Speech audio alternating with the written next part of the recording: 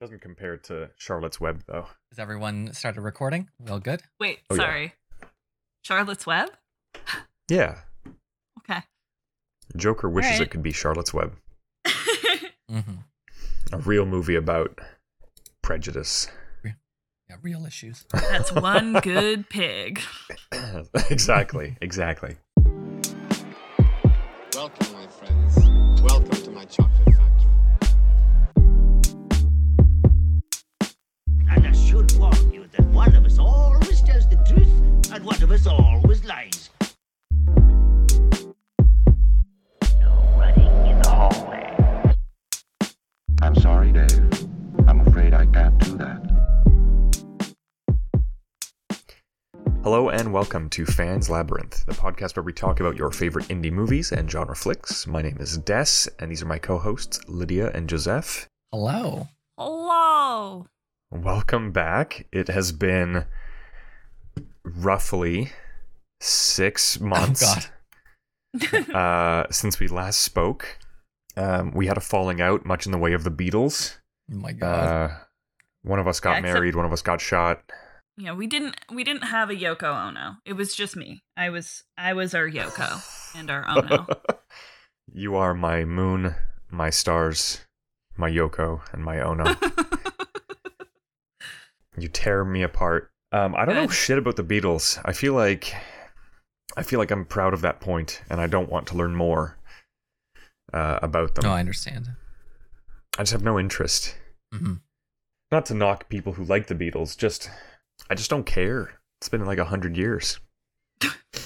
New music Yeah, exists. I'm not sure I've gotten really into anything from the 50s. I feel like, or maybe they're the 60s. I'm not sure. But yeah, I feel like I'm into the zeros, 1900 zeros, and then the 70s plus. Like those are, there's a gap of about 50 years there where I'm like, except for some jazz. Not sure I'm into much there. Yeah. David Bowie forward is where music started for me. Oh, that's fair. Yeah. Well, I don't know if it was much of a choice, but by the time I got around to listening to other things, I was like, yeah, I don't really care about what happened in the 50s. Although people keep telling me that's when music was last good. And Oh, yeah. that's Ooh. definitely an opinion. I'm telling you that. Weird old You white ever people. work? Yeah, you ever work with like people who smell like cigarettes, and they'll tell you like, yeah, music stopped being good in the 70s. It's like no, but I get it. You peaked in high school. It's fine. Got us back into things. Here, you brought the band back together, Des, Yeah. Speaking of getting the Near band back Dark. together. for this episode, which we'll talk about at the end, Mhm. as is our usual style. But yeah, I don't even know how to do the early part where we talk about stuff we've been watching recently because it's been so long that I guess we just have a pick of the litter. Why don't Just whatever you feel like talking about. we what's start come to out. closest to the starting line and go a little bit further back? Like, what's the most recent thing that you've watched? Who wants to go first? I watched that new Candyman movie. New. There's a new Candyman movie? New adjacent, because it's like 2 years Ah. old now. I thought you've seen that. No. Yeah, I thought you saw that near to when it came out. I didn't realize you hadn't. No, I never watched it. Well, how was it? Yeah, so here's the things I liked about it. Thing one, it's a cool 90 minutes. Love that. I know that's a stupid thing to point out. It makes it sound like I'm going to delve into how shitty this movie was, and I will, but it is a cool 90 minutes. Love I that think that's from a horror Always movie. a plus. Always a plus. It's great. Yeah, always. It's it's written and directed by a woman, very cool, Nia DaCosta. It's very in the like Jordan Peele style of horror movie, which makes sense. I mean, his production company produced it. It was Monkey Paw Productions. He was an executive producer on it. Oh, okay. Very nice. It makes sense that it would be, but it's like very Jordan Peele-esque, and it's doing this thing that like so many of these horror remakes and sequels are doing these days, where it's just like a direct sequel to the first one in the series, as opposed and like just completely negates all the other ones. Oh, gotcha. So like, yeah, Texas Chainsaw recently did that. Halloween did has that. done that. So yeah, it's kind of a thing, which is fine. And for the most part, it was actually pretty good. I mean, it lays it on pretty thick that it's a social commentary, and the original Candyman was too. But the original Candyman had its own problems with its social commentary, because it's about this like the bad guy in the original Candyman, the actual Candyman, is this like freed slave who fell in love with a white woman consensually, and then all the other white people in the town found out and murdered him and mutilated him horrifically, and then he becomes this like figure that you can summon called the Candyman. I did not I had remember no that idea. about the Yeah. origin story. So I saw the movie, but I don't remember reading into any of that. I mean, it's not even reading into. That's the explicit origin story that they outline in the movie, in Jeez. the original Candyman. It takes up like 20 minutes of the movie. Jesus. I do not remember that. I watched it when I was younger, so I probably was just looking for the horror vibes. Fair enough. But like the whole movie ends up being about like Candyman trying to like unconsensually steal this white woman and like make her into an immortal figure with him. And he's like, I'll kill this black baby if you don't come with me right now. So it ends up being like kind of weirdly racist and falling into that like old-timey film trope of like the black men are gonna come and steal your women. So Wait, so it the is like new a little movie? fucked up. No, the old one, The the new original movie? one. Oh, The okay, I was original about to say the new movie falls into this trap. How are people not talking about that? No. The 1992 Candyman with Tony Todd. This new one is a direct sequel to that movie, and it's cool. It's got some pretty neat nods. Like you hear Virginia Madsen's character, who was a grad student in the original movie. You hear her voice on tape talking about the Candyman legend, and there's certain characters that are callbacks, like the woman in the apartment with the baby, and then the baby itself is grown up. So it's neat. And they do this sort of whole new mythos around Candyman, that like Candyman as a figure is created anytime a member of this community is maligned and killed in like a horrible and bigoted way. So you have the original Okay. figure who was Tony Todd's character in the 1992 movie, who was a former slave, but there's like multiple iterations of Candyman that keeps the legend alive, which is kind of cool. The way they did it is neat. And it sort of has like an artistic bent because the main character is an artist. So like there are elements that are cool. There's some pretty cool kills. And then you get to like the last 20 odd minutes of it, and it's so in your face. There's just like no subtlety to the message that they're trying to curate around Yeah. like racism and systemic issues and like white police officers and gentrification. Like there's nothing subtle about it. It's so abrasive and in your face that it feels a little childish. But then right after that, the actual end of the movie, some of the coolest kills, like a very satisfying monologue, and then they bring back Tony Todd as the original Candyman right at the end, and it's really Oh, wow. fucking cool. Like it's a really cool final 5-ish minutes, but the actual 20-minute epilogue right before that is so bad and so corny and like unsubtle that it's like, Yeah. fuck, like Wow. an hour of this movie was really cool, and then 20 minutes were like unbearably stupid, and then the last 5 minutes were really cool again, and you're like, it's kind of not a good movie then. That's unfortunate. Yep. Complicated. It's I good have that very they complicated feelings found about their it. stride. Like it's really nice that they eventually found their stride, but it sucks that it's like the last fucking 30 minutes. Well, that's the thing. It's like the first hour is pretty cool. The message is interesting. The evolution of the urban legend is really, really cool. The effects are cool. There's some great kills. And then that 20 minutes where it's like this white cop being like, well, this can go one of two ways. Either you say that unconscious black man that we just shot in the face in your arms got up and attacked us, or we'll kill you too and say that you were Jesus. an accomplice because black people are scary. And I'm like, I mean, come Yeah. on, man. You could have at least implied that's what he's doing and not have him say it in like the dumbest way humanly fucking possible. It just, I don't know. It didn't feel earned. None of that felt earned. It was just so like aggressively like, well, we need to make sure people know that these white cops are terrible. And it's like, in today's climate, I think you can write that a little bit less clumsily. Can we talk about this new trend of like horror movies attempting to make social commentary, but doing so in the like least nuanced way possible. Yeah. Like I don't think there are horror some movies that I saying think are things. great. I think Get Oh. Out was like a very strong example of that. I think it was really Yeah, good. yeah. I think Us was much weaker, but I mean, Jordan Peele spent like 5 years getting Get Out created, and then Mhm. put out Us like 7 months after. So clearly, it was going to be a little bit soft, like a little weaker. But yeah, I mean, I agree. I think a prime example of that was the latest Black Christmas remake that was like feminism, men are all rapists, and I'm like, look. I agree that there is a lot of rape culture we need to dismantle, but when your entire horror movie, the actual fear element is like an actual cult of men who are sexually assaulting women to raise a demon, you've lost the thread at this point. Yeah. You're not trying anymore. You're mincing it a bit.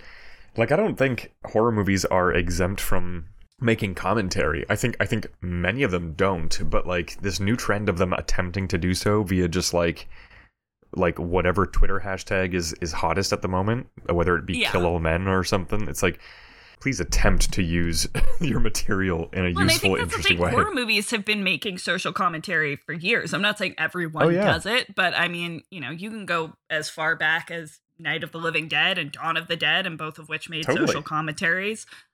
Like even Candyman, while a product of its time coming out in 1992, and it definitely still relied on some problematic Hollywood tropes about black men, still was attempting to make a social commentary about gentrification and racism in large cities.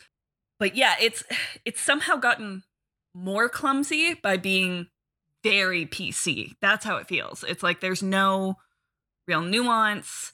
It's just like very direct because it needs to be so overtly politically correct. And it's like, I don't have a problem with political correctness. It makes it sound like I'm No, being like woke doesn't sound culture like is it. ruining everything. I don't actually think that, but I think there is a way in which it can remove necessary nuance and make things feel kind of hokey. yeah. Yeah. It's pandering in a way that is so obviously pandering. Yeah. Yeah, it's difficult, right? But it's like, it feels like an essay first or a thematic idea first. Although, of course, this is a sequel or remake of a thing, so it's not obviously thing first. But there's so much stuff made nowadays that feels like the point, first of all, is to have a political or ethical view, and then you're trying to find ways to get that out there, whatever media that is, because you're trying to get it out to the people, these messages. And it's difficult because often a lot of the reason people come to these genres is for the genres themselves and not to be but of course they can have something to say. So it's always Yeah. hard because it's like people talk, Charles Dickens or whatever in the same way. Like now we look back and we're like, it's all about class relations, but people just enjoyed reading them back then, and just they're really good romps sort of thing that people just enjoyed the adventures. And so it's hard. It's like I feel like a lot of older horror movies that do have interesting commentary were horror movies first that somehow we feel the commentary more nowadays or see that more in them. Yeah. I mean, I think But I'm not sure. I still think, this Candyman movie is worth a watch. I think the end is pretty shitty, but I still think it's worth a watch. I don't think it's one of the most egregious offenders of this kind of like really in your face social commentary shit that's been happening in horror movies. Personally, I think that new Texas Chainsaw Massacre is the most egregious offender of this, because they're like having this whole conversation. Basically, they're turning like Leatherface and this weird hillbilly family that fucking eats people into like the like arbiters of anti-gentrification in small town Texas. Bizarre. And yet the one black character in it is still the one who dies first. It's like you can't do that in a movie that's supposed to be doing something social commentary important. You can't have both. It's just fucking weird and disingenuous. And also, you can't have cannibals be your like anti-hero for like gentrification and like industrial destruction of small towns. It's fucking weird. It's a weird choice. It's kind of why I feel like trying to shoehorn, I'm not going to say like modern politics, because that's not a real thing. It's why rebooting franchises and trying to ascribe new meaning to them is so tenuous, like of an act. Like you can tell a story where cannibalism is some kind of allegory for this kind of stuff, but probably not with the franchise everyone knows as like the thoughtless slasher, right? Leatherface isn't commentary on anything. No, and I think that's the thing that's kind of a little irksome to me about this new Candyman movie, because it already was like a social commentary on the ghettos, racism in the ghettos, and gentrification of like large metropolises. So like you had an opportunity to take it a little bit of a step further and clean up some of the clumsiness. And they really had me in that first half of the movie where I was like, oh shit, they did it. They cleaned up some of the issues that existed in the Tony Todd 1992 Candyman, and they're doing something kind of interesting. It's artsy. It's definitely leaning into the Jordan Peele aesthetic, but it's something, and it's still got some really great kills. And then that last 30 minutes, I was like, oh, you had a win here, and you stole it from yourself. Jeez. Ugh. Well, I guess that happens sometimes. Yeah, curious to see what the next like new original IP out of horror ends up looking like, because there's a lot of territory that could still be explored that is kind of being relegated to the side. It's being put to the side for remakes and sequels of things that have been tried and true. Like the next Get Out's going to be really interesting. Yeah. Yeah, and I mean, and we had the Hereditary and stuff. I think we have had some topics in the last like 3 or 4 years, but we don't have like the slew that like 80s and 90s where it's like you have like one really fun one every single year, if not every 6 months. Yeah, it was a fire hose of it feels like a lot stuff. of the like mid-tier ones just aren't actually that fun or aren't really grabbing people right now. Yeah, because even the mid-tier ones are leaning a little too into like, we're going to be artistic and socially relevant, and it's like, you can just be fun. I mean, we had a handful of them. Like The Hunt still tried to have a little bit of social commentary on like class divides and shit, but it was fun. Ready or Not was very much just kind of a fun romp. It didn't have a ton to say, but it was really cool. So like we had a handful of them, but for the most part, yeah, it's either like shitty shitty Jason Blum movies, or like really trying to say something horror movies. I will I'd be shit on in Jason Blum films all day long. Please do. I do have something relevant for this. Actually, the latest movie I watched was The Wailing. The Wailing, which was on Prime. 2016 South Korean horror movie, horror thriller, lot of genres going on with it. Directed by Na Hong Jin, and it is, I love a lot of South Korean cinema that has been coming. Like obviously I love Parasite, but even other stuff, and their horror stuff never has been my favorite, but this one I really think is unique and really Train to Busan I think Train to Busan was pretty amazing. The host was pretty cool. Whereas like Wreck and the one with the monster, I'm forgetting his name, The Host or something like that. The Host was cool. I liked The They were cool, but they weren't my favorites, is all I'm saying. Like they're not exactly ones that I'm raving about out there. But this one, The Wailing, it's about a small town. There is a mysterious illness where people present really horrifically. Then they kill people around them when they get this illness. So it's kind of zombie-like when you get it, but you're not actually a zombie. You're just kind of enraged for a moment. Where the movie goes, firstly, it has amazing shots of the South Korean countryside. And it's really, like, if you've seen shots of, like, Ghibli's, like, the countryside of Japan, very similar to that vibe. Okay. Where you're seeing beautiful vistas of greenery with little rural areas. And that, like, aesthetic of little buildings, sheds, outdoor courtyards, stuff like this. And then there's this horror that's appearing, and people don't know what to do about it in this town. It follows a cop whose daughter is showing symptoms of the illness, and so he's trying everything on the planet to get rid of it. He's taking her to the hospital, trying to figure out ways because he knows what's coming next. He talks to his wife and his mother, who eventually convince him to bring in a shaman to help purify her, and they pay off the shaman a huge amount, some money to do this massive ritual. And that is, in a way, this is spoilers, but I won't say what actually happens. But I think the amazing scene of the movie is when the shaman is doing this crazy elaborate ritual, which involves sacrificing chickens and doing things that look voodoo-like in the sense of stabbing knives into these wooden dolls and stuff like this.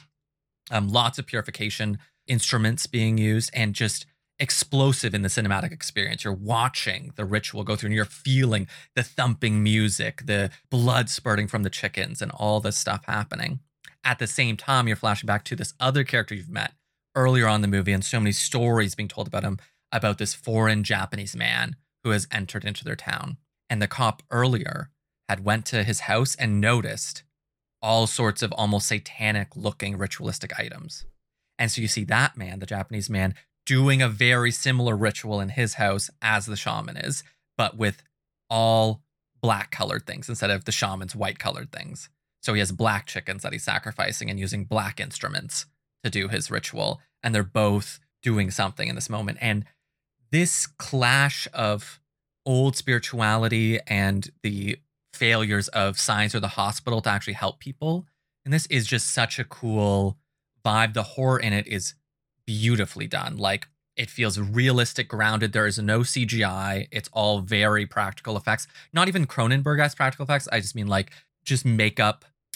A very dirty movie, which I like. Actually, when we get to Near Dark, very similar aesthetic in that lots of grimy, dirty makeup being used constantly. Whenever characters interact, they're always falling onto the floor, cuts, bloodied, dirty, constantly. And it's just a vibe. It's so enchanting in a dark way as a movie. You fall completely into the darkness that the characters are going through, and the hell and tragedy that they're going through, where they can't understand what's going on. And there's mob violence included. You know, it just has all of those almost gothic horror elements going on about small town. What do you do when there's a horrific thing coming? Yeah. Amazing experience. 99% of Rotten Tomatoes. Awesome. Wow. Good job, Rotten Tomatoes people. Yeah. Yeah. Is that across user and critic? I think that's the critic one. It was just on when we went to click on it on the app. It just it wasn't the actual like Prime, but you know how TVs sometimes have the one that amalgamates all your different streaming services? Yes. Oh, yeah. When you first turn it on. So it was on that, and it showed a Rotten Tomatoes score for it. And we're like, whoa, 99%. So my mom was the one actually recommending it to us all to watch together. And I loved it. I think most of us loved it. Not everyone of my group here, but naming no names. But, yeah, it was, the first half of the movie was completely engaging, but it's the second half where the themes really connect. It'll stand the test of time. Like, there's something very true to a type of human condition here that deals not at all like following some kind of trend of today's things. Like, you know, the opposite almost of this, the problem of not Halloween. Oh my God, Candyman.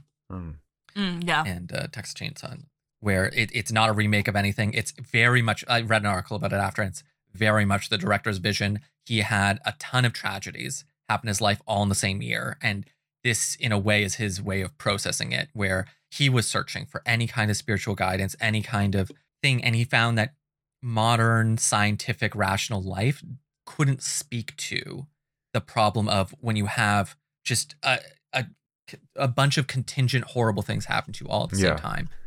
Seemingly supernatural. How do you face up to that? What do you look for? And the answer is most people look to religion, the old ways, ancient practices, stuff like that. Not that he's saying that these are the right answers. And the movie's very clear about that.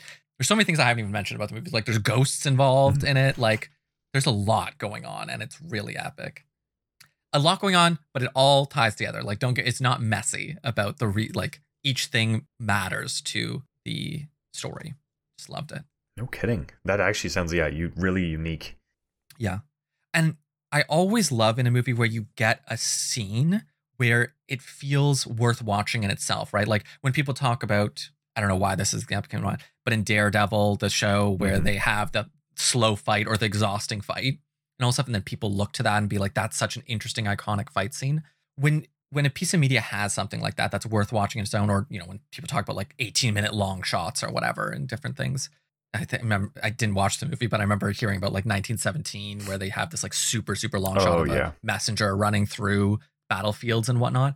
And people remember that kind of thing. And here, the shaman battle, the way it's cut together, edited, the cinematography, and the battle of things that are so bygone to our experience. Not just bygone. I mean, obviously, I don't know much about South Korean culture, but it's very similar rituals to things I've seen in Shintoism and Japanese rituals and stuff like that too. I don't think it feels so foreign that you can't understand at all what's going on. I think the way that they purify or use animal sacrifice or these things feel like something connected to many cultures use these types of rituals. So powerful.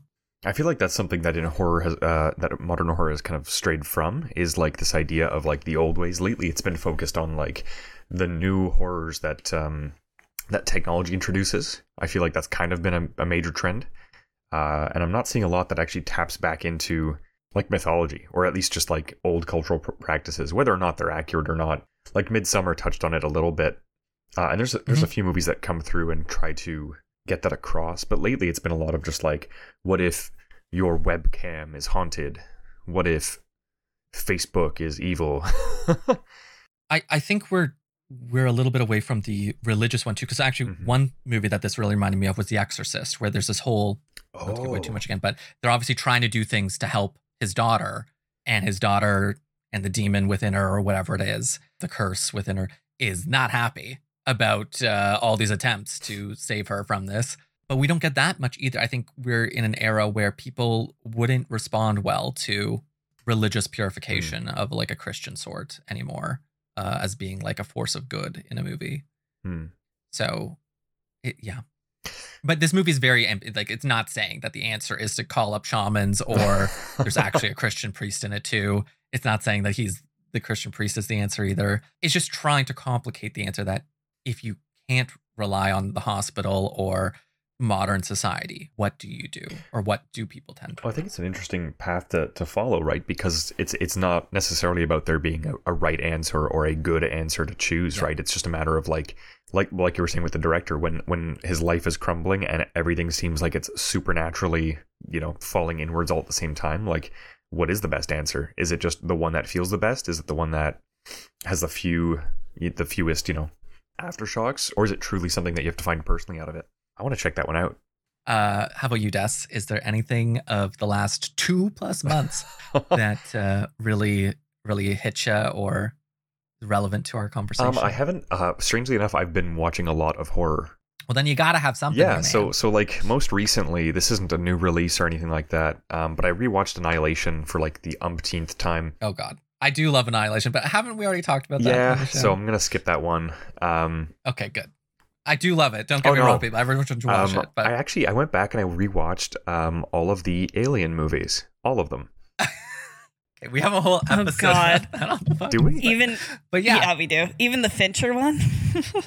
I watched all of them, including Alien vs. Predator 1. We didn't get your and Requiem. We didn't get your version of it. So yeah, let's hear your views on the whole franchise. Actually, we only talked about the first 3. Yeah, to be fair. Oh yeah, okay. So I just wanted to say that the only ones that I think that I want to talk about are the original and the 2 most recent additions to the series. Oh, Aliens just batted really? away. Well, no. The only ones you want to talk about are the original and the 2 most recent. Well, I wanted to draw a comparison. So Requiem and Prometheus.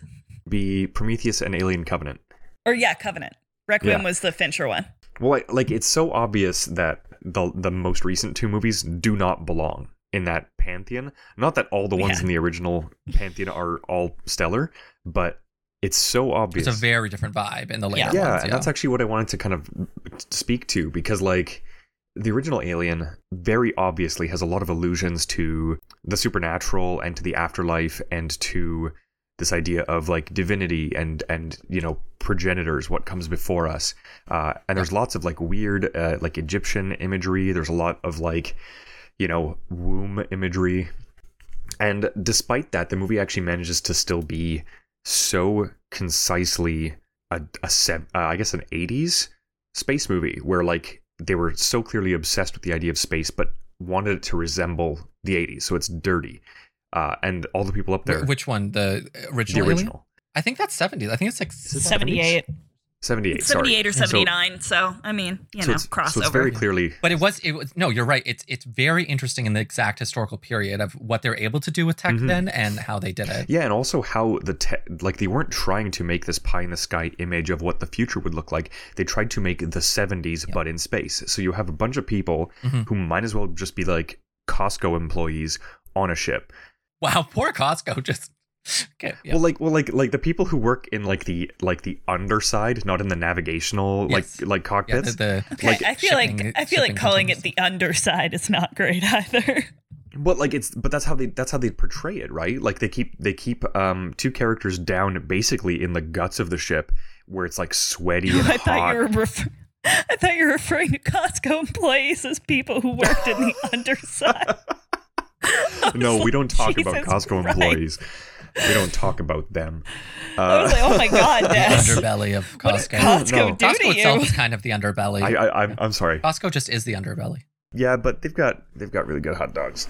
No, Costco's amazing. I think everyone knows. Also, Costco. if you ever want to get too many Fruit Loops in one purchase, that's the way to go.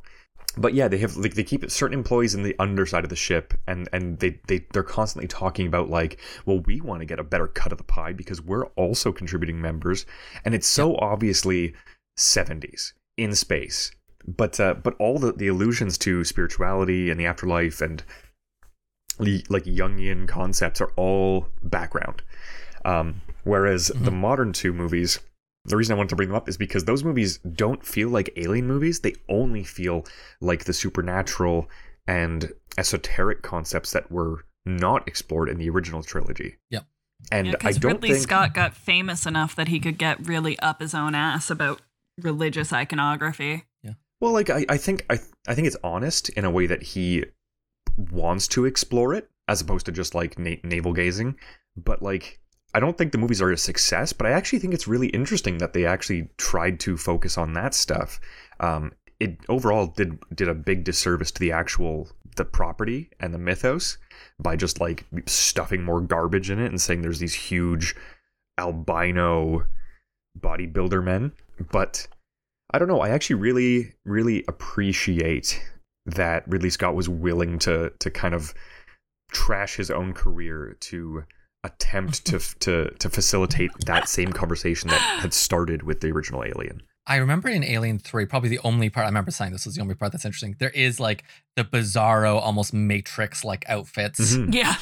and sunglasses people that come at the end. And it's like, regardless of how cool or not cool that stuff, like, it is interesting when they bring in those little bits of world building elements. And I think that is one of the more successful parts of the original Alien trilogy is the very background world building is like mostly pretty cool in those movies. I think it's valiant, let's say, to try to do the later movies where it is mostly just expose. It almost reminds me of how like when people get really into Lord of the Rings and all the many background books about the mythology, or even George R. R. Martin too, where it's like there's now like 7 or 8 background books to the original Game of Thrones world. And so, but Tolkien's is even more relevant because it's like it's truly like almost not even a story for most of them, right? There's a lot that are literally just bits and pieces Just of slices. world building. Regardless, I think the point I was hoping to make was that Ridley Scott came back to a series that was, for all intents and purposes, done just to kind of explore a theme unsuccessfully that he'd kind of underlaid throughout the rest of the movies. And I actually kind of like the theme. The movies are trash, but I really appreciate that they tried to. Yeah, I think I have a similar view. Yeah, like it's you know, it's a shame that they had to even put aliens in the movies. I don't have a problem with the concept. I think conceptually it's kind of cool. The movies are just really fucking bad. Yeah, and watching them, you get that sense. I like the thing I appreciate. Maybe the only thing I'm going to take away from them and say I think was done well was just Michael Fassbender acted the shit out of his roles.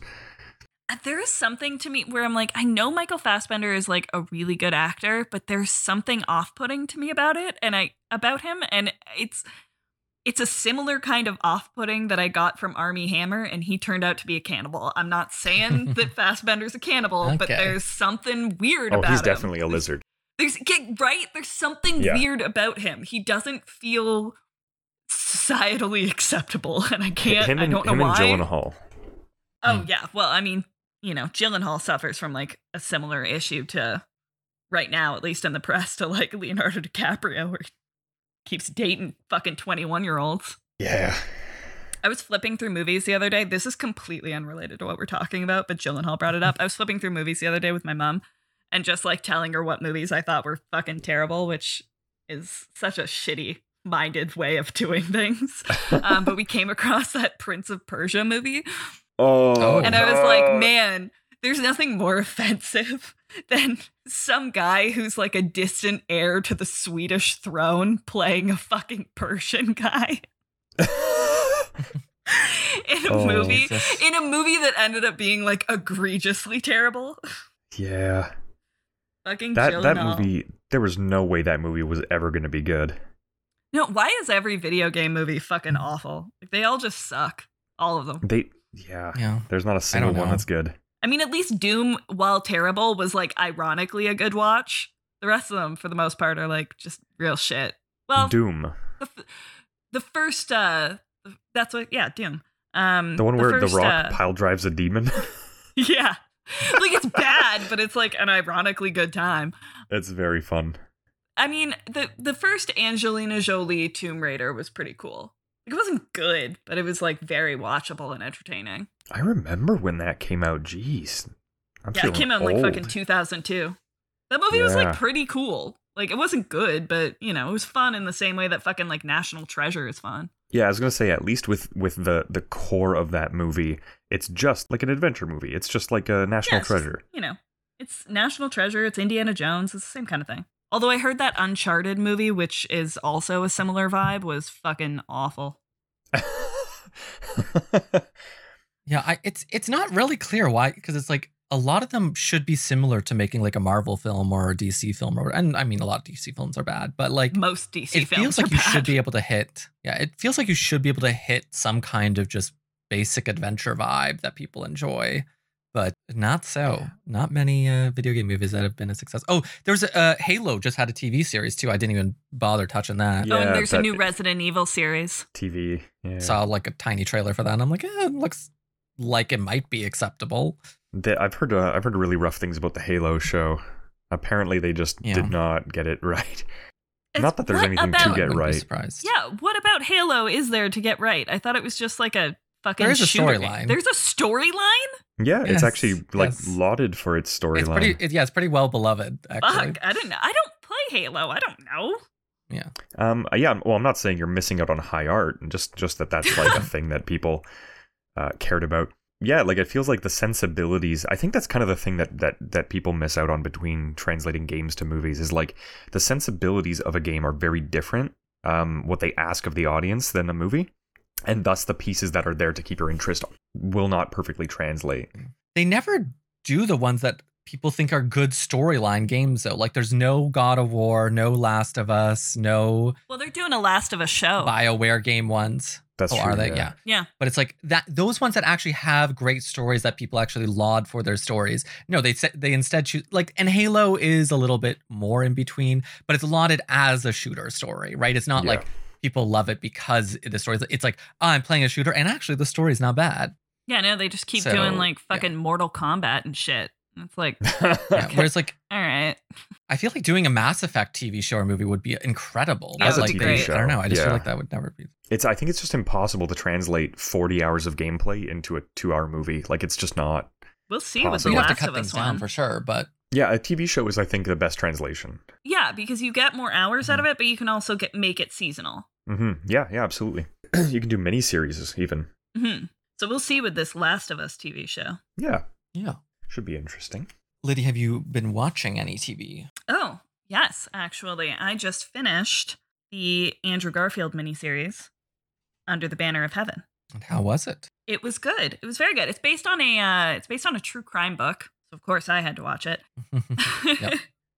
But it's set in Utah, and it's like just sort of in this small town in Utah that's like very, as Utah is, LDS, very large LDS community, Mormons, and a fairly horrific murder of a mother and child happens in the town, and the detective played by Andrew Garfield, who is Mormon, and his partner, who is Native American, are investigating it, which is already kind of like, if you know much about the history of the LDS faith, tensions are already relatively high simply because one detective is Mormon and one is Native American. Mhm.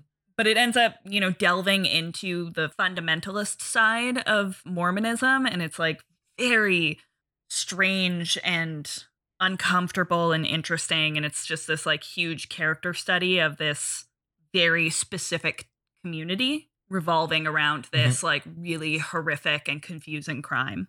It's really cool. It's only like, I think it's only like 7 or 8 episodes maybe, but it's phenomenally well acted. I do think Andrew Garfield is very good in it, but I would say the actors playing the more fundamentalist Mormons who he's investigating, so Sam Worthington, Wyatt Russell, Rory Culkin are doing a stronger performance than he is. I think he's fine. He's good in it. But it's not the best thing I've ever seen him in. But it's interesting. It's really cool. It's kind of a difficult watch at times. It's very uncomfortable, but it's really well written. It reminded me a lot of that Waco TV series that we loved with Taylor Kitsch. Right. It has a very similar kind of pacing and vibe and kind of really like intense character study to that Waco miniseries. Nice. Yeah. I started episode 1 based on your recommendation, and I think the atmosphere in it is worth in itself to like hear how they're not that different than the average American, but they do have a way of like Andrew Garfield's character, who's like a detective who is very much in the LDS faith, but is not as full devotion as the people he's investigating. And just the way they talk to each other, and it's so subtle but interesting.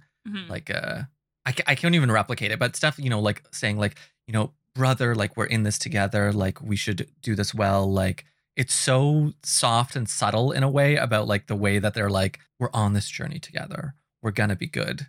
Yeah, and as you go Mormons, further we're gonna into hold to the it, faith. that style of communication, the way they speak to each other, highlights some of the like sort of subtle undercurrent of manipulation that's occurring in this small town around the faith, and how alienating that is for the other detective who's Native American, and where these tensions are coming from. And then you do get these sort of interesting kind of flashback cutaway moments where they're showing almost like a dramatization of how the LDS faith was created by Joseph Smith. So you're going sort of like a flashback back in time and seeing like Joseph Smith in the 1800s creating this religion. And it starts off in this like sort of really amazing, miraculous, hopeful way. And then it digs into some of the darker histories of the LDS faith, the things that are no longer followed by the traditional Mormons.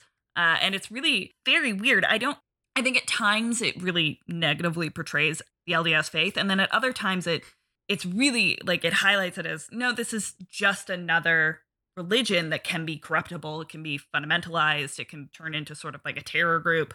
But at other points, it's, this beacon of hope for certain communities, and it's a very important faith. And it's very strange. I don't totally know if it was, I really don't think it was trying to trash the Mormon faith. I think it's, at least as somebody who is not LDS, it felt like fairly balanced, because I think they could have really dug in and been like, Mormons are horrible criminals and crazy fundamentalists. And it doesn't do that. It really does show like the divide between fundamentalist Mormonism and the average Mormon community in the 80s. But because it's an organized religion, there's still these sort of like strange elements that to a person who is not a member of a church, it may feel manipulative or disingenuous, which is interesting.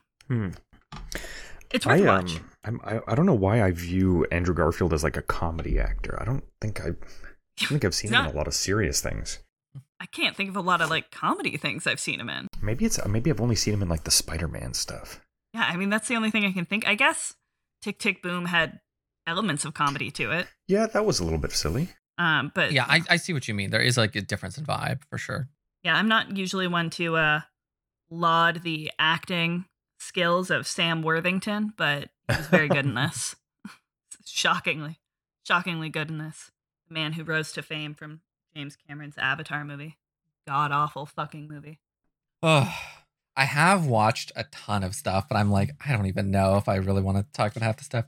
But like, I'll say the one that I last finished the TV show thing, and I don't know, it's weird because it's like, I feel like it did affect me at the time and I thought it was very good, but I remember just thinking like the feeling of A- really like hit me by the end. And that's Barry.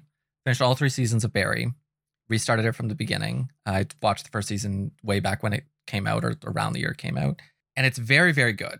It's a very good character study. It's about a hitman Bill Hader, who takes acting classes to try to find his way in life again because doesn't feel good about the fact that he kills people for a living. And it's a really cool study of that.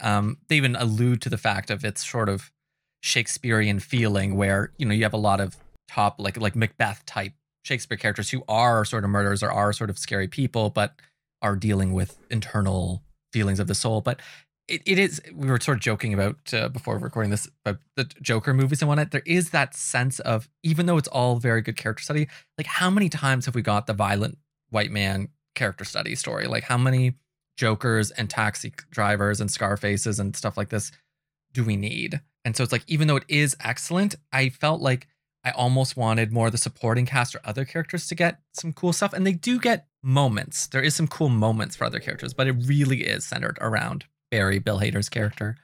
And it's dark, it's comedic, it does what it wants successfully. But I just think there's more interesting stuff going on in the prestige drama category right now. And so these thoughts are coming like a month after finishing it. Like I feel like at the time I thought it was actually really great, but it's like now being distant from it, I'm like, well, if I had to like rank it compared to a ton of other good ones, it's not the one I would recommend first.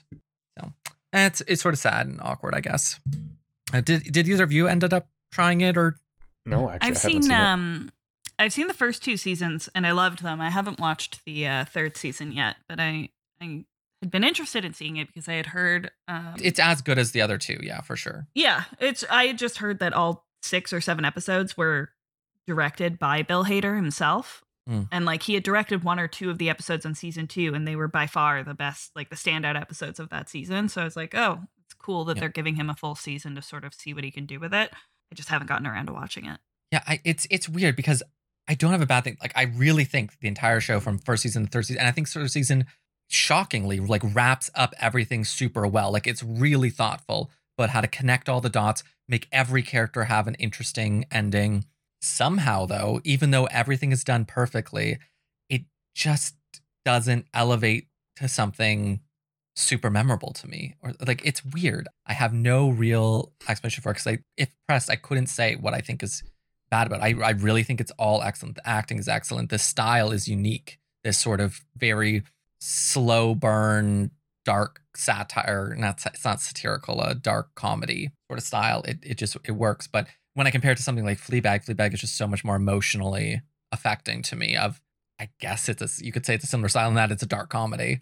And maybe there is just something about war PTSD that just doesn't do it for me. Like I don't know. I can't connect with his character as much as I'd like to.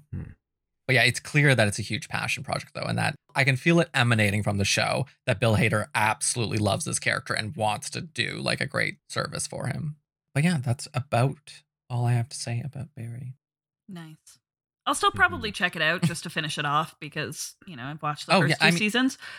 If you like the first 2 seasons at all, like the 3rd season is excellent. There's not like, this is not a critique of the 3rd season. Like, yeah, I think they're all equally excellent. I feel like there's just too much available to watch lately. Oh, I feel that. Has anyone finished Stranger Things season 4?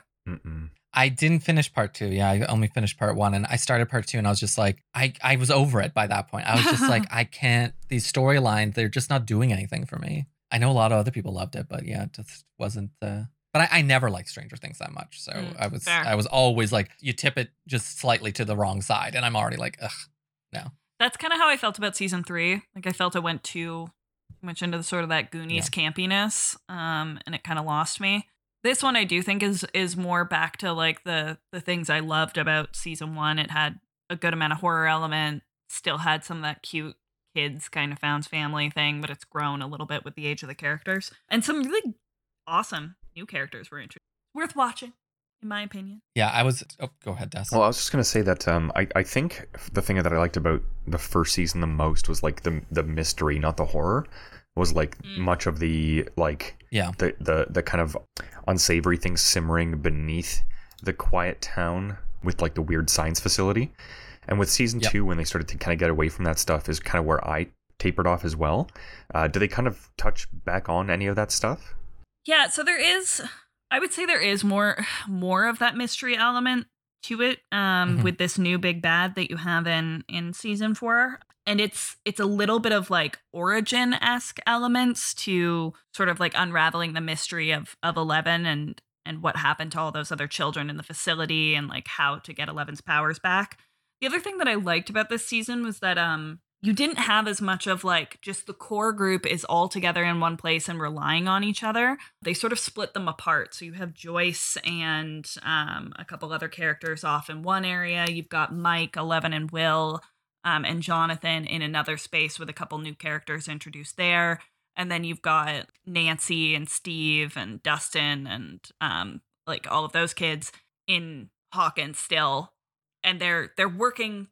They eventually have to find a way to work together from their distant locations. But ultimately, like, they're sort of kind of pocket stories and individual mysteries within each of those sort of pocket stories, which is kind of cool. You know, you have 11's journey, and then you have some stuff going on in Russia, and then you have the Hawkins core kind of story. Yeah, I think they did a really good job. There's just something about it that I feel like the major story of it has been played out, or like, I don't know, even though there was an interesting mystery and stuff like that, it didn't feel fresh to me anymore. So that was just, it could be that the lip service, from an execution standpoint, I think it was perfect, or like as good as you can get. I don't know. I want it to be something else, just not the show for me. Then, but yeah, and I've also purposely avoided, or I was sort of avoiding talking about Stranger Things, and then the other big one that everyone's been talking about, The Boys. But, Yeah, because I don't want to say too much about it, but because I have argued or talked about it so much with groups of friends, and I'm like, it's an excellent season of television that lots of people have different opinions about. But yeah, I almost have the same critique as I do with Stranger, where it's like I'm kind of over it. The Boys, I feel like it's told what that type of story is, and I guess I just don't love that world enough to care for it beyond the message that I originally get, that superheroes can be bad. Actually, it's like, yeah, they can be. It's like, okay. I just feel like it's continuing with that too much and hasn't done enough new for me. Yeah, I watched a bit of the first season, but I couldn't stomach a lot of the gore and the violence. But I'd read the comic book back in the day. So, like, I'm really glad the show got to see the light of day, because I think when it comes to comic books, it's one of the better ones, especially one of the better serialized ones that actually does kind of tell one contiguous story and has something to say, unlike a lot of the comic book shows that have kind of gotten swept up in the last, like, 5 to 10 years. But yeah, I can see where you're coming from, Joseph. Like, a lot of the themes are probably a bit too hefty to just be stomaching every week, given their comparison to modern life. No, I mean, that isn't my problem. Like, I like good. I just think I got it. Like, season 1, I'm like, I get it. Like, there are superheroes and they're bad in different ways. And it's like, and there's propaganda machines, and there's a whole military propaganda engine going on here. And like, there's a lot of different commentaries that it's making that are all interesting. But I feel like I got 80% of what they've had to say from season 1. Yeah. And season 2 really drained me, and I didn't love that much. Season 3, I think, is actually really good, and actually a lot of parts of season 2 were excellent too. Like, there's enough parts that always feel good enough to watch through and entertaining enough, but I'm always left a little like hollow afterwards. I'm always like, oh, I do wish I got something more out of this in the end. I also feel like I'm kind of over the whole like Trumpism thing at this point. Like, we're giving him so much fucking airtime, and I feel like season 3 really leaned into like a lot of the very specific Trump politics stuff, and like there were almost like word for word fucking lines that were something Trump would have said that were put into Homelander's mouth, and I'm like, yeah, I get what you're doing here. I mean, it's just, it feels like you're like 2 to 3 years too late to make this kind of comparison. I don't know why we're doing it again. It's difficult too, because the comic actually predates even the Trump administration by a good long while. Like, I read this back in, when did the first comic come out? Yeah, because this is like an older comic. This is like no, I know, early and I'm thousands, sure when they wrote this comic, yeah. I'm sure when they wrote this comic originally, it was supposed to be kind of like they're using some like Nixonisms or George Bush stuff or something like that. Like, I'm sure it was related to another political figure, that Trump is not the first person to have this sort of like propaganda machine and controversies. It's just that in the show, there are some specific moments with Homelander that are literal just like So obvious. ostentation remakes of like Trump moments. And I'm like, I know what you're doing. I get that this was like a formidable moment in our history or whatever, but like it both feels too late to make like an interesting new commentary and not long enough away to like rehash and really dig into this on an intellectual level. Yeah. So we're in this Yeah. like weird space where it just is kind of annoying. It's just saying something that we've all heard a dozen times. Yeah. Yeah. I would say my one specific take on this season that I was annoyed is at the end of season 2, there's a character who's clearly meant to represent AOC, and she has like an interesting twist in the show. And I really thought they would dive into that more in season 3. And she is a main character in season 3, but I just thought like they did like nothing with her character essentially. Like it is stuff happened, but thematically it didn't feel that interesting. It just feels like they're saying like, see, yeah, It's I know, real. I know hardcore right wingers are awful and we hate them, but look, the Dems are just as bad. And it's like, Yeah. like fucking fine. Yeah. I don't know. Just say you're a libertarian or whatever the fuck. Nobody cares anymore. Yeah, I think the show, at least from what I watched, and even the comics themselves, start to limp along once you realize that none of the characters are likable, including the ones you're supposed to be cheering for. Mm-hmm. And I can't imagine the show found a way to subvert that. Carl Urban is charming as hell, but like his character is grim, dark sociopath. Like there's People mention a lot, but the show does deviate a ton from the comics. Like people have commented, and this is a way in which people actually appreciate the many of the ways because it's much less, even though it's very gory, it's much less grim dark than the comics, and a lot of characters get surprise, hopeful, or good things happen Yeah. in a way that would never have been allowed in the comics. yeah, I think it was Garth Ennis who wrote the comic, and that's like the point I'm trying to get at is the writer of the comic is known for this particular brand of like cynicism and just like it's dark, and that's what he does. The show, at least as much as I watched of season 1, did manage to subvert that a few times, which is nice because it's the Boys the comic dragged for me for that reason. Yeah, I think especially as a show, if it was all darkness all the time, it would be a slog as a television show. We're pretty deep into the time, so should we head into the movie? Sure. Yeah. So I brought a movie called Near Dark to the table. It is how do I put this? It is a vampire ensemble movie from 1987, directed by Catherine Bigelow, who at the time I believe was married to James Cameron. So it follows basically a caravan of vampires, all from different time periods, all from different walks of life, kind of living together in this like found family scenario, and some kind of like a normal, I'm gonna say normal loosely, he's like kind of a shithead. This normal-ish human being gets wrapped up when he falls in love with one of the vampires, or not falls in love with, tries to accost her, but yeah, falls in love, and he gets dragged in. She bites him. He has to be forced to join their troop. Kind of falls into the hectic on the road lifestyle of basically a roving gang of murderers. Mm-hmm. And yeah, it's I kind of chose it because for a while this movie was difficult to find.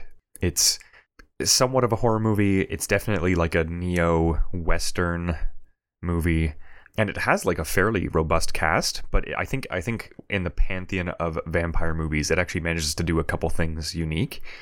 And so it's kind of an offhand choice for me. I thought it'd be a fun one to throw at you guys. How did we feel about it? It's not bad. Like I think it's like, That bodes well. I think it's exactly where I expect a lot of like cult classics to be, I suppose, where it's like there's interesting ideas here where I feel like it's worthy of paying attention for because it connects to ideas or things that you see in other things and like has a sort of essence to it that's interesting in its own right. At the same time, I find it hard to think of anything that I like really loved about it.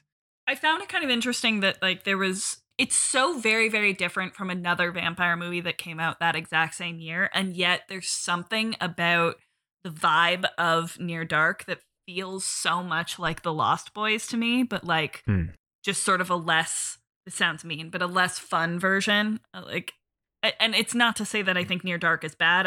I just think The Lost Boys has a lot of what we think of in those like sort of 80s cult classic films where it's like ostentatious and campy and kind of over the top and really fun. Near Dark doesn't have that. It's a little bit more, I guess, thoughtful, and like there's some interesting genre melding elements happening within it. And I do think for a vampire movie, it is kind of interesting in the fact that you never hear them utter the word vampire. A lot of the like classic vampire tropes aren't used within it. You know, none of them seem to have fangs. Religious iconography didn't do anything to them. There's no like stake to the heart moment or any of those kind of old world campy kind of tropes that we have grown to associate with, or at the time would have associated with vampire films. So I think there's interesting elements to it, and I think there's a decent amount of parallel between it and The Lost Boys, with that sort of young man lured away to join this gang of miscreants and become a half vampire, and then he has to run away and find a cure with his sibling. Like the basic plot structure is very similar, but the actual like, I guess, style of it is very, very different in that it's a little bit more, I guess, serious. Yeah, I think that's a good way to put it. Like it definitely takes the tropes and the depictions of vampires very seriously in a way that a movie that is this campy and, you know, like of its time wouldn't have, without also romanticizing it in an interesting way. Like I think the thing that's interesting for me is that more than anything, it is trying to tell a story about not found family, but about ties of blood, like in a very literal and figurative sense, where it's like these people are all degenerates, they're all horrible to each other and to other people, and they murder, and they're kind of bound together not by want but by necessity. And you're kind of getting to see what that does to them, and they're almost like caged animals. Like they're not romantic, they're not glorious, they're not beautiful, they're ugly, they're twisted, they're just gross. Like hillbilly vampires. Yeah, and like one of them is a Confederate, one of them is a child who got turned, who just never got to grow up. Like many of the characters are just kind of trapped in this period where it's not that they got to peak, you know, they never got to the peak of who they could have been as people. They got frozen in time and just forced to kind of, you know, kick the can down the road into eternity. And yeah, it's like it's not family. That's kind of the thing that I come away with it looking at. It's almost like this, I don't know, like it's almost kind of poetic how they're all kind of on this destruction path together and really don't love each other. Yeah, I think that's almost the thing I was touching on from the opposite end, and that by the end of the movie, I really get the sensation that there's this, if there is like a real message, it's like the main character's temptation out of regular homegrown Oklahoma life is leading towards a path of destruction, and it's the coming back that actually heals him and puts him back on the right path by the end of the movie, which really seems to be the lesson by the very end about it. There's a lot more to the movie, of course, but like there's something about that overarching, like the life back home actually, and not going with the youth gang is or eternal youth gang is the right answer. And the movie gave me a lot of different vibes. There's something very Bonnie and Clyde, Thelma and Louise, like the road story and the self-destruction of like, we're going out of our regular lives and we're going to go on a self-destructive journey type thing, whether it's for good reasons or bad. But like that kind of mythology of not really the West, but like, you know, of that area is in there. And then I also got a sense of like, because this is more serious than something like Lost Boys, or doesn't have that sarcastic, corny edge to it. So it did give me a sense of like a much worse version of something like Nomadland, which came out like 2020, I think, about caravan life, trailer life in the United States and what it is like to live that way and from many different angles and just like getting by. So I don't know, there's something about the situation here which connects you to so many different imagery. Of course, too, thinking of vampire movies and things like that, I was very much reminded of well, in particular, what's the one? The Arctic one with the vampires. Oh, 30 Days of Night? Yeah. Yeah, 30 Days of Night, for some reason, was the one that came to mind. Well, because again, I think it's very like, you know, there's something with 30 Days of Night to be said about this sort of small town vibe, like the very specific invasion of the small town or destruction of like the small town community hands together kind of feeling that I think this movie is kind of getting at, because it's, you know, pulling this small town boy out of his small town community where he was protected, kind of throwing him to the wolves a little bit, which is interesting. And I do think I love a genre meld. I don't think they're always perfect. I think it was an interesting choice to take horror and try and mesh it with a Western. I think it ended up being kind of like the mediocrest version of both to me. Oh, where it's like, I'm sorry. It's just I can tell they're going for a Western vibe, but it didn't really hit on like the strongest points of what we associate with a Western. And it didn't really hit on the strongest points of what we associate with horror, good or bad. So it's like you're getting this mix between the two, but it's a little bland. It doesn't kind of evoke as much as I would have wanted from that kind of meld. And I don't think they play together as cleanly as they could have. You know, when I think of like a perfect, because Western's difficult, like it's such a iconic image and such a very specific trope-laden kind of style of film. For better or worse, as much as we all have problems with the repugnancy of Joss Whedon, I do think he did a great Western meld with Firefly, where it was sort of a Western sci-fi mix. And I think it did kind of evoke enough of that Western feel that you understood what he was doing with this genre bend.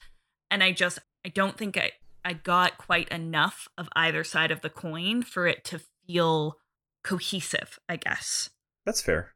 I think that's probably one of the best criticisms to leverage against this movie is like it's very ambitious and doesn't really succeed in a lot of the categories, if any.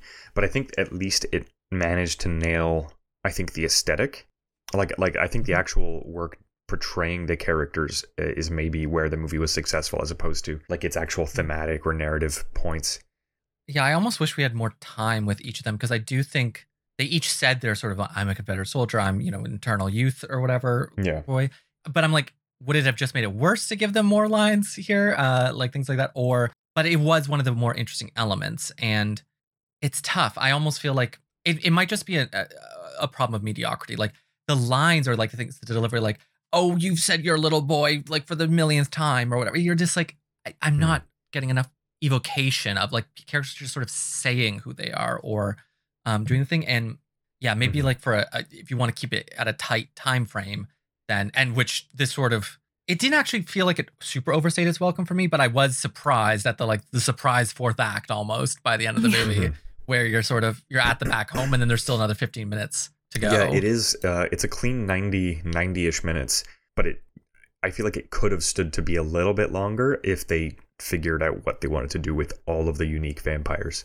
I do think, yeah, it was sort of a strange choice not to lean more into at least that little kid vampire, because there is something like immediately disturbing about the idea of like this child who is frozen in time and is actually hundreds of years old. And I think they did something really cool with that, with like the Interview with the Vampire movie. And of course they had the base structure of the Anne Rice novel to do it with.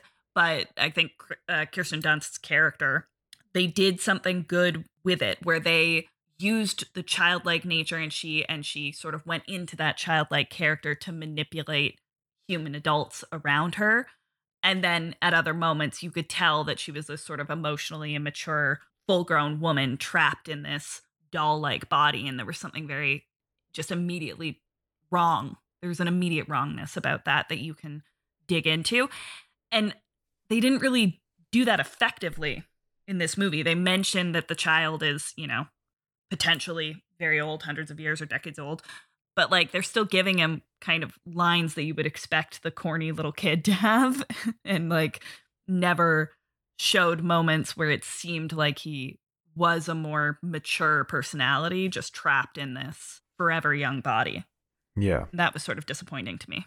I think if the movie were to be recut or maybe just remade, I think I'd love for them to use like the imagery and the actual like diegetic function of being a vampire, like being frozen in time, to maybe explore like character trauma, because like their growth is halted. More like, especially with the child, right? Like the idea is like that they're frozen in time and the world keeps changing and they're doing their best to keep up with it, but they're barely scraping by.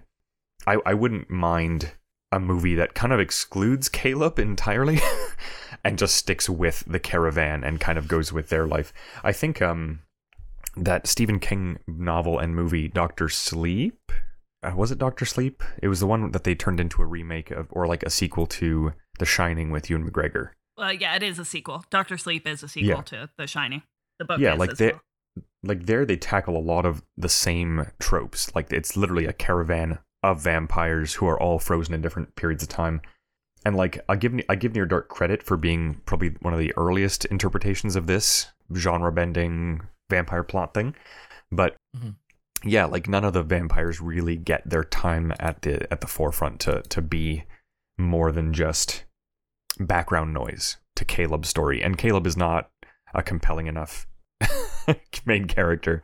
He's some kind of that's the son of the movie is some kind of allegory about leaving small town life or that you could maybe it's being sucked into drugs or sucked into rebel culture or something like this, but it wasn't quite clear, and that's fine. Like I don't need things to be ham-fisted. I'm actually glad it's not ham-fisted about it. But yeah, it was clear, especially by the end of the movie, that there was some kind of message being said about it. A good thing I want to say about it, though, that I do think is a unique aspect about the movie that's really interesting, is the way they handle special effects in it, where the major thing that happens to them is light, like daylight is the main thing that hurts them as vampires, and everything else they're immune to. So they're getting shot, they're getting and it's like you never see them heal, but you'll see the next scene and they'll be like mostly healed, and then the next scene even more healed.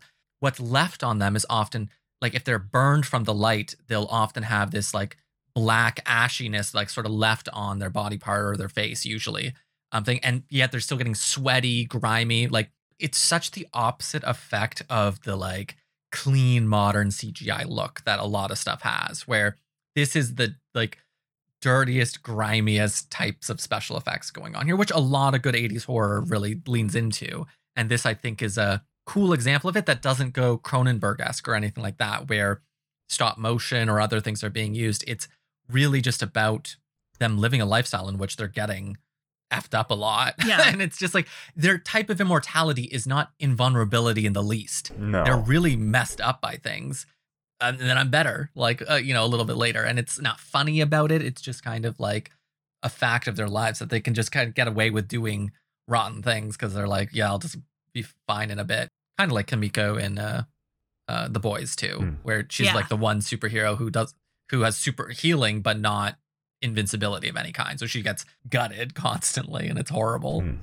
Yeah, and I mean, I think that is the one cool thing about these vampires, because oftentimes vampires, as we know in a lot of literature and movies, are used as sort of an allegory for like high society. They're like the wealthy, genteel monsters, and then your werewolves are sort of like an allegory for like the impoverished communities or the low breeding communities, if we're going like well back into the 1600s and kind of thing. Whereas these vampires are unquestionably meant to be some type of vampire, but they are shitty grifter criminals. They're disgusting, and they like are constantly on the run from the law, and they all look like some version of like, a hillbilly or a gang member or whatever, like a biker gang guy or something. And it's just interesting. You don't see that too often. A lot of the time the vampire trope is that they're clean and high society, beautiful and sexy. Exactly. Yeah. There's a romance about them. Mm-hmm. And there's none of that in this. Well, yeah, although May sort of is a middle ground. She's the temptation into that life where everyone else of the group is very dirty and gross, where she's like the onboarding ramp for the audience of just like, like we know vampires. Where she does has a bit to her clothing, but she's a bit rough and tumble, but she's beyond beautiful, right? Like her opening scene with her is she's almost angelic, like that. These three boys are all like, oh my God, look at her. Yeah, and plus like she's like poetic, right? She's talking about like, like the night, has a cost, and like isn't the night so bizarre stuff. She's very much like the onboard ramp for the audience of just like, this is a vampire, like obviously, and then the rest of the vampires are like the curveball. But she seems to be more empathetic about her killing too. I think she is willing to kill, but she feels so she's sort of disconnected from the group, and then Caleb is even further at the beginning from the group, but he actually sort of becomes more like the middle of the movie, where she still feels like that bridge type, like she's still sort of half human. Mm-hmm. She's not like she's a full vampire, but like she doesn't feel as gritty as the rest of them. Yeah, overall, and she seems to be the most recently turned too. Like they never talk about how old she is or like that she's things. And by the end of the movie, there's a sense in which, not to spoil too many things too, that she's special too. yeah, overall, like I don't think it's the best movie, but I think as a unique entry into the ever-growing list of vampire movies, I think it really does stand kind of on its own. I think the type of movie, it reminds me of when Lydia talks about like early 2000s, what was it, thrillers like To Catch a Spider. Oh, Or, yeah. Like, there's Along certain Came a things Spider. where you like list a bunch. Yeah, Along Came a Spider. Taking Where you Lives. list a bunch of stuff where you're like, yeah, I remember that movie existing, but it's hard to give it like full credit on its own. And this is somewhat unique. I'm not saying it's part of a list of giant things, but it's like, it's not strong enough on its own to be like, I am super excited to recommend this movie. But I could see that if someone's interested in watching a lot of different stuff about vampires or modern Westerns, there's a way in which, yeah, this could fit into a list of like something worth checking out to see what it's about. Yeah, absolutely. It's weird because it almost is fighting against the point in my mind where I've talked about this a lot, where often really bad movies have a certain way of like they become corny or fun or whatever in their like badness, and then really good movies are obviously fun to watch or good to watch because they're good or well executed. But the problem is that valley of mediocrity where it's like it's just forgettable. It's hard to say anything about.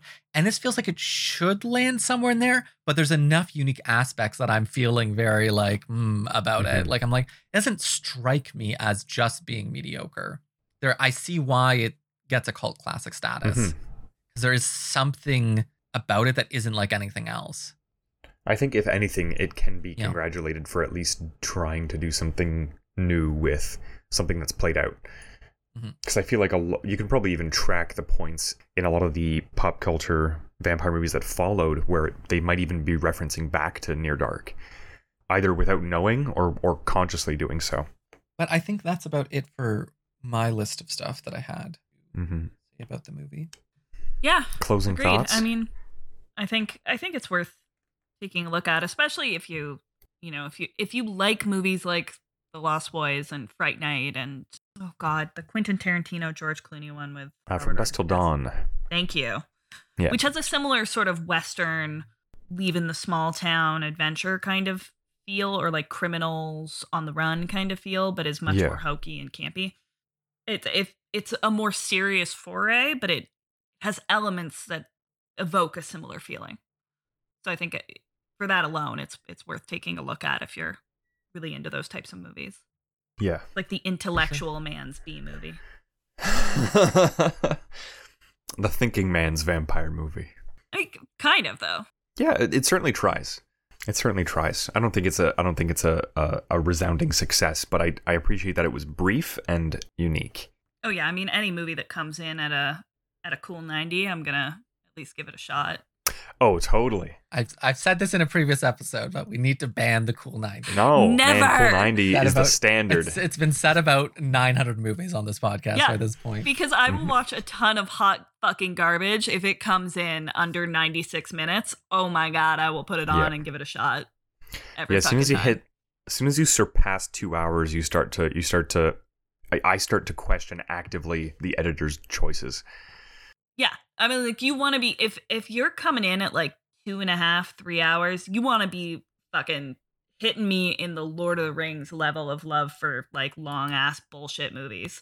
Yeah. Otherwise, I'm just, oh god, I'm going to get halfway through that fucking thing and have a rough go. Like, I loved the Batman, but that movie was about 45 minutes longer than it needed to be. Absolutely. And I liked that movie. I liked it. So. Yeah. You could cut out, I hate saying this because I think these were actually some bright parts for that movie, but I think you could cut out all the Catwoman stuff and a lot of the other plots, and it would come out to like 2-ish hours, and that'd be appropriate. We've also talked about the Batman. Like I love that we're coming back to show, and it's like we've already talked about the Batman in like 3 different episodes. And it's just a really good example of a movie that's way longer than it needs to be. Yeah, way too fucking long. At least we're not Like very positively referencing it. You know, Also, I'm still saying, like, it's still really good. it was But I fun. would 9 times out of 10 rather watch a just above mediocre movie that's 96 minutes or less than an astronomically good movie that's 3 hours long. And I Yeah. know what that says about my like care for quality in cinema, but I don't fucking care.